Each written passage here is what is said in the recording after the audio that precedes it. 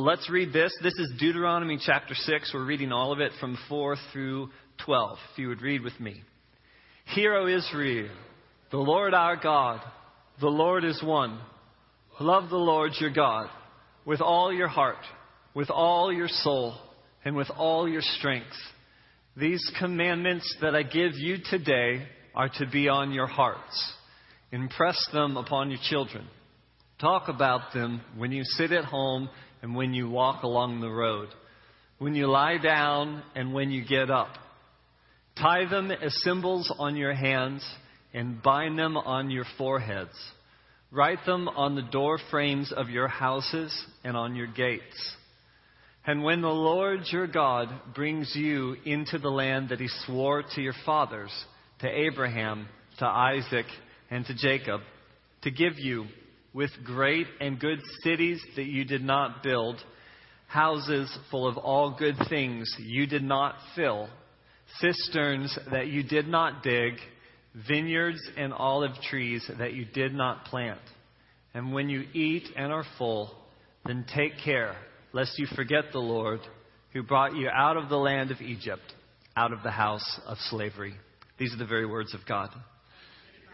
You can be seated, please. You'll hear a lot about this being a foundational passage in the life of this community. And also, it's important in this community because it was important to Yeshua, Messiah, Jesus. And we have it on pretty good evidence. If you've not heard this, I'm telling you today. Jesus said this, Shema. He knew these words. He said it twice, probably 3 times, maybe more daily. It was part of the custom based on this passage to speak this out as you rose, to speak it as you walked along through your day, midday, and to speak it, to remember that as you lay down. And part of the speaking out, the oral speaking out of something, that can sometimes become kind of like rote, dead rote. You're just repeating, memorizing verses, which is good. But the picture that I have of Jesus saying these words, this is not just about him speaking and declaring truth. I think it is that. But I think it's also about him remembering what his Father sent him to do. That it's a memory of what Dad had said all along. Is that I brought you out of Egypt. I rescued you. I brought you into this good land. And when you come into the good land, remember that it's me who brought you. And so this Shema, this foundational passage is about connecting us to the heart of an eternal God. And we're going to talk about that connection point this morning. Because we live in a very temporal reality. Death, physical death happens all the time. Michael is grieving that this weekend. But we're called as temporal, earthly creatures, just the real naked truth of our biology. That was a weird sentence.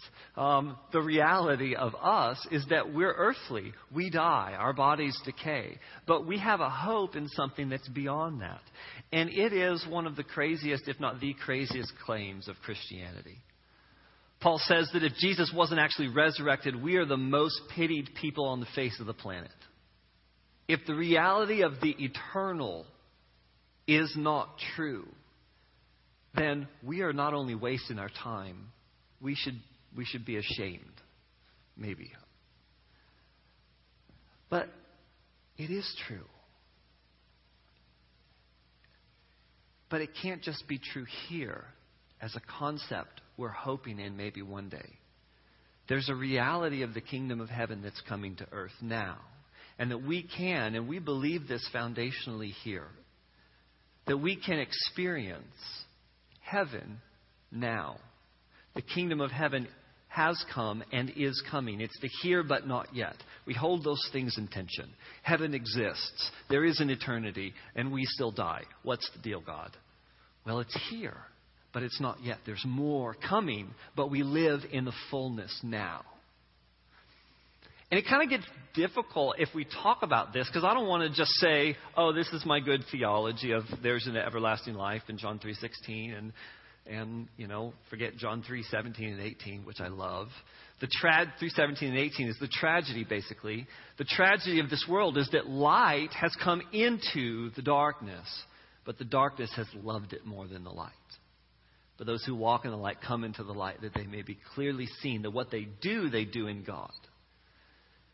God so loved the world precedes that. And so light comes into darkness. Heaven comes into earth. The eternal comes into the temporal.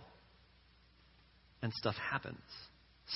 Miracles, resurrections, hearts being turned, trust being placed in God where it wasn't, peace in your home where it had been chaotic. All these things, heaven intersecting earth. And I'd like to give a little bit of language this morning about that reality, because sometimes it's difficult to talk about. And I think that the New Testament gives us some terms that I think are helpful, and they're Greek terms. So don't be afraid of the Greek words too. But the Greek has a couple of different terms for time that get used in the New Testament. And one of them is this word chronos, which if you don't want to spit on your spouse, you can just say chronos. If we can say blanco here, we can say chronos.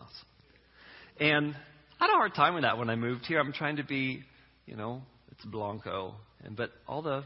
Anyway. It's just one of the quirky things about San Antonio. But chronos. And chronos is where we get our word chronological. And we're the most familiar with chronos. We know we have timelines. We have to do timelines in school. We get up, then we go here, and we do this. And that's part of our lives.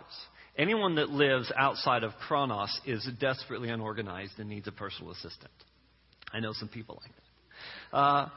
We need chronological time. If you rage against the chronos, you won't be effective and productive. We live embedded in a chronological reality. And I don't think that's bad. Although I do make it bad frequently. I have a bit of a frantic mind. And I'm always telling my kids, hurry up. We got to go. We got to get in the car. And I have 5, 4, and 3. And I'm kind of spreading my chronological, frantic experience onto them because they're talking about how quickly we have to move places now. And one of the downsides to chronology is that we can get caught in it. And that we can see the world only in those terms. Is that we have to do this, and do this, and get this here and go here. And we get a lot of stuff done, and we leave in the wake, kids that were having fun on the carpet and then are now upset in the car because I fussed at, or hypothetically someone fussed at them on the way out.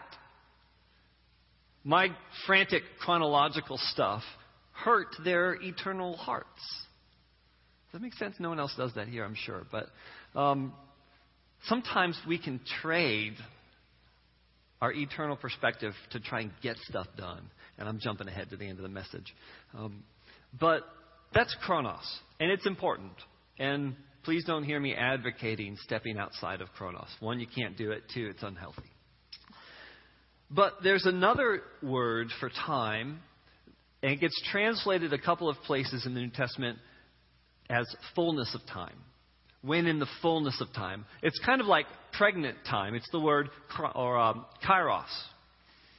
And pregnant time, I heard it explained this one way. I thought it was a pretty good explanation. Although we never experienced this. We had 3, I didn't. I was Stephanie, my wife. Hi. Had 3 C-sections. But the chronos or the kairos time is kind of like the pregnant time of, the wife rolls over in bed and says, it's time. And the husband says, what do you mean? Your due date's not for 2 more weeks. Like, no, it's time. The due date, the chronological time, doesn't get to dictate to the pregnant body when it's time. It's time. Time has come. The fullness has come. And now the fullness, literally, in this picture, intersects the temporal, the chronos. And something wonderful happens. And painful. A couple of the moments in Scripture where this kairos word is used is when Jesus in Matthew 28:18, when he's talking about going into the city, preparing a place, and how he's going to do Passover. And he says that my time is at hand. I have eagerly yearned to eat Passover with you. My time. Not, hey, it's, Thursday night, we need to start thinking about preparing for Friday morning. Not chronos time, but kairos. That the fullness of time has come. And it's fun that we get to celebrate Passover meal this morning, the communion, because this is a memory of a moment where there was fullness. And the thing about kairos moments is that they become touchstones or altars or things that we remember. And that those moments in time this morning in about, X amount of minutes, I don't want to tell you because I won't want you to fall asleep, but in a little while, we're going to have a chronological moment where we're going to remember a kairos moment from the days of Jesus. And that fullness is going to intersect us again here today in another moment of fullness. Does that make sense? And these are pictures from the New Testament, but they're also experiences that I have. Like I've had a handful of really wonderful kairos moments. And one of the things that's so great about the kairos moments is that I get to experience them in chronology. I get to actually live and breathe and smell and see and experience coming and the middle and the end of the thing and experience all of that. So I would like to give you a really good, clear picture of a kairos moment. And I promise you it's not just to brag about what I got to do on June 15th last year. So watch this.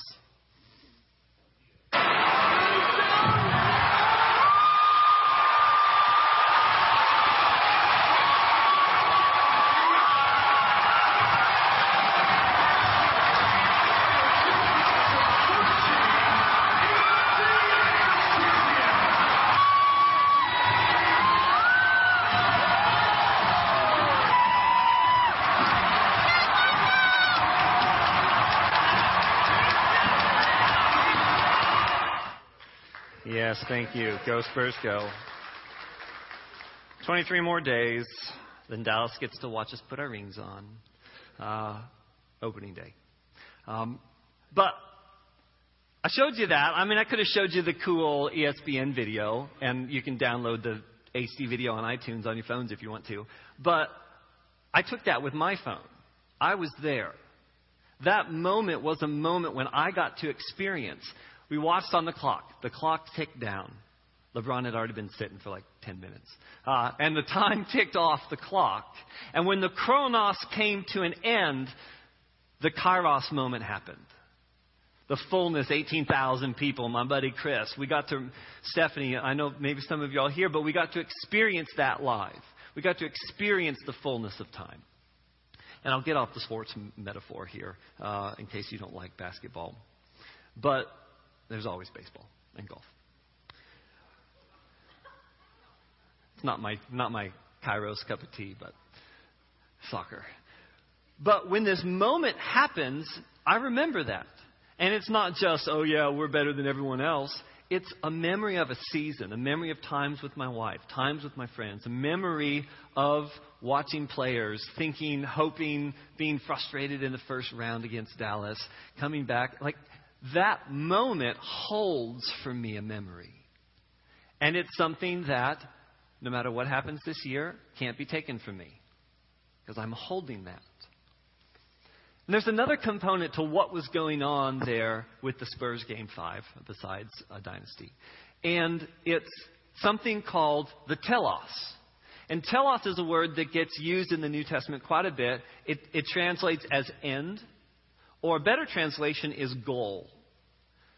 Aristotle uses that word in his book, The Politics, a lot. And one of the things he says is that the nature, the essential qualities of something, like if you're trying to figure out what is the essence of a thing, he says the nature, the essence of a thing is its telos, its end. If you're trying to find out who someone is, you can't look at what they're doing. You have to figure out what their goal is. What's their destiny? Maybe we can use that word. So for us, if that's true, I think that's a biblical picture. What makes us really good? Like, how do we know who we really are? Well, I know what you do, and I know what your kids' names are, and I can look at all the how you spend your time, so I know who you are. Well, no, our essence isn't our chronos. Our essence is our telos. What makes us good? We've been made to live forever with God. We've been made to connect with the heavens and the earth in the fullness of who God is. That's our telos. That's our destiny. Does that make sense? Now, this is the big telos. There was a telos that happened in that moment. And this is what the kairos moments are. The fullness is when the telos intersects the chronos, a kairos moment happens. When the goal of the event intersects the chronology of your life, then there's a fullness in a moment that can never be taken away. That maybe comes and goes chronologically, but that's there. It's a memory. So what's the telos of the Spurs season? Winning the title, right? No one starts a basketball season hoping to make the playoffs unless you're the Lakers. If you're the Spurs, you're hoping to win the title. That's the goal, right? Now, there's bigger goals. Maybe the goal of the players is to win the title. Maybe the goal of Pop is just to make it to retirement. Maybe the goal of management is to build a 10-year. There's lots of goals. But when those goals intersect the moment, it's this fullness. And one of the great moments of telos gets talked about in 1 Corinthians 15:24. And I love this. It's Paul talking about all the things that Jesus has come to do. And then he says, after this, and the this is the redemption and the fullness and the life of God being poured out on people. After this, then comes the end, when the Son hands the kingdom back to the Father. And this is one of the great pictures for me. After all of our work, after all of the stuff that God does, there's coming a time when the goal of the Father's heart happens, and that the kingdom of this earth gets handed back to Dad.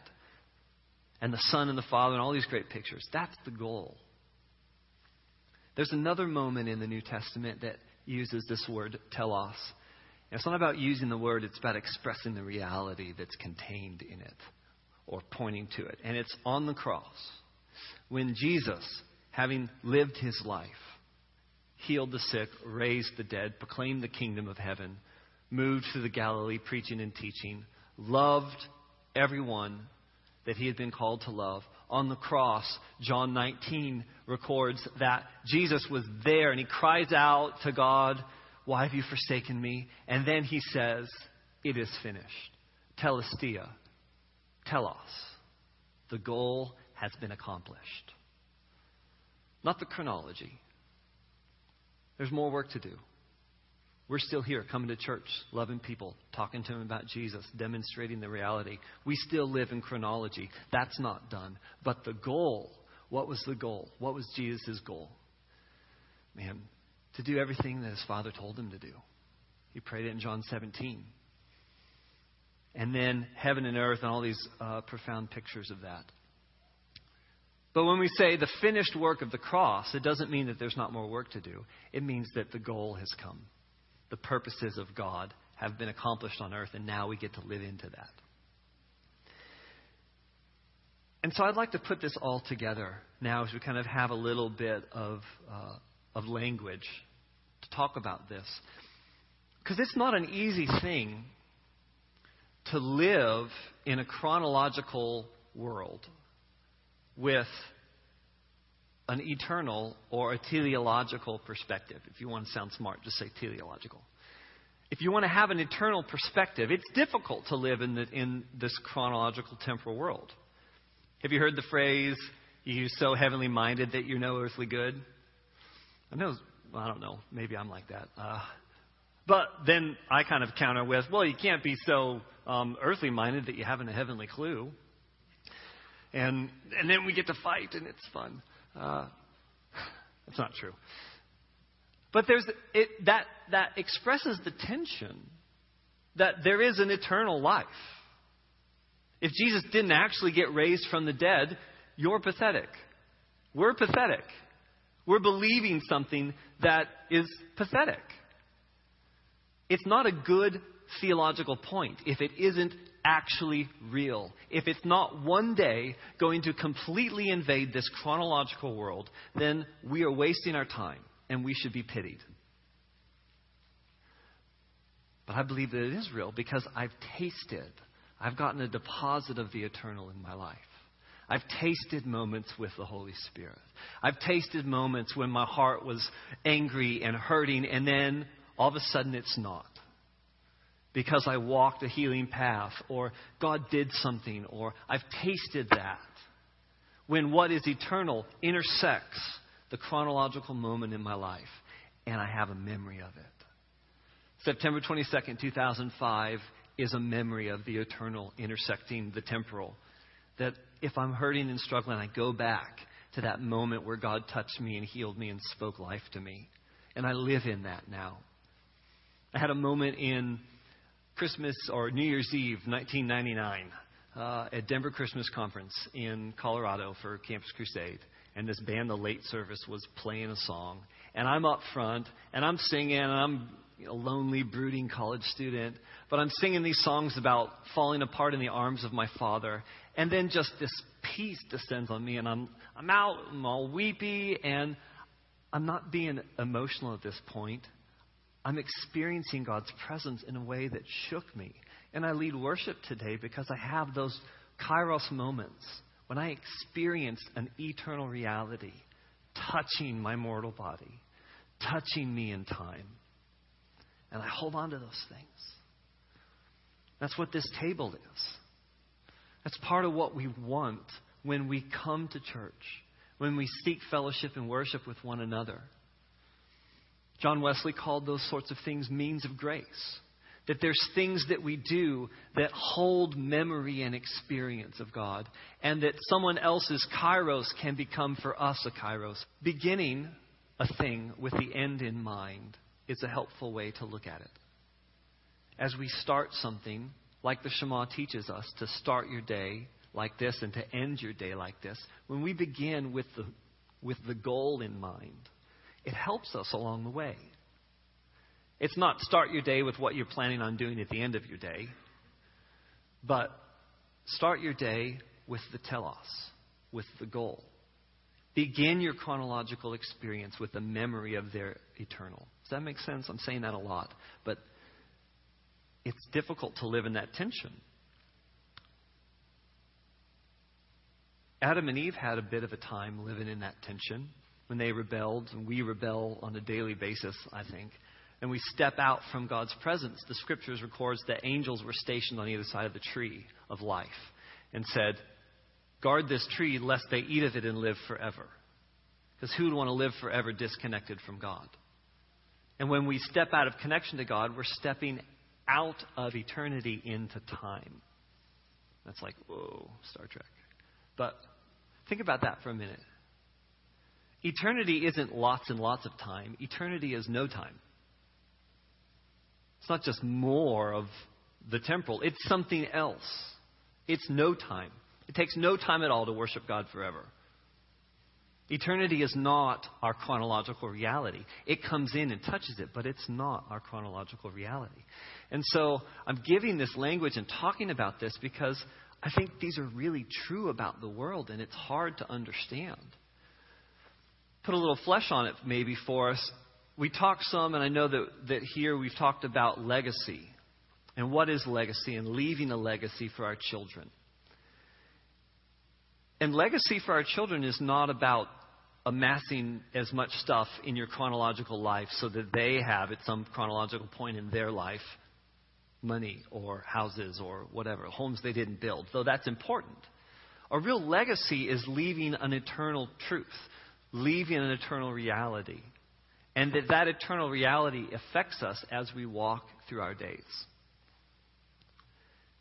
Does anyone ever get scared? Just scared. We sang about that this morning. I could give you some things to be scared about.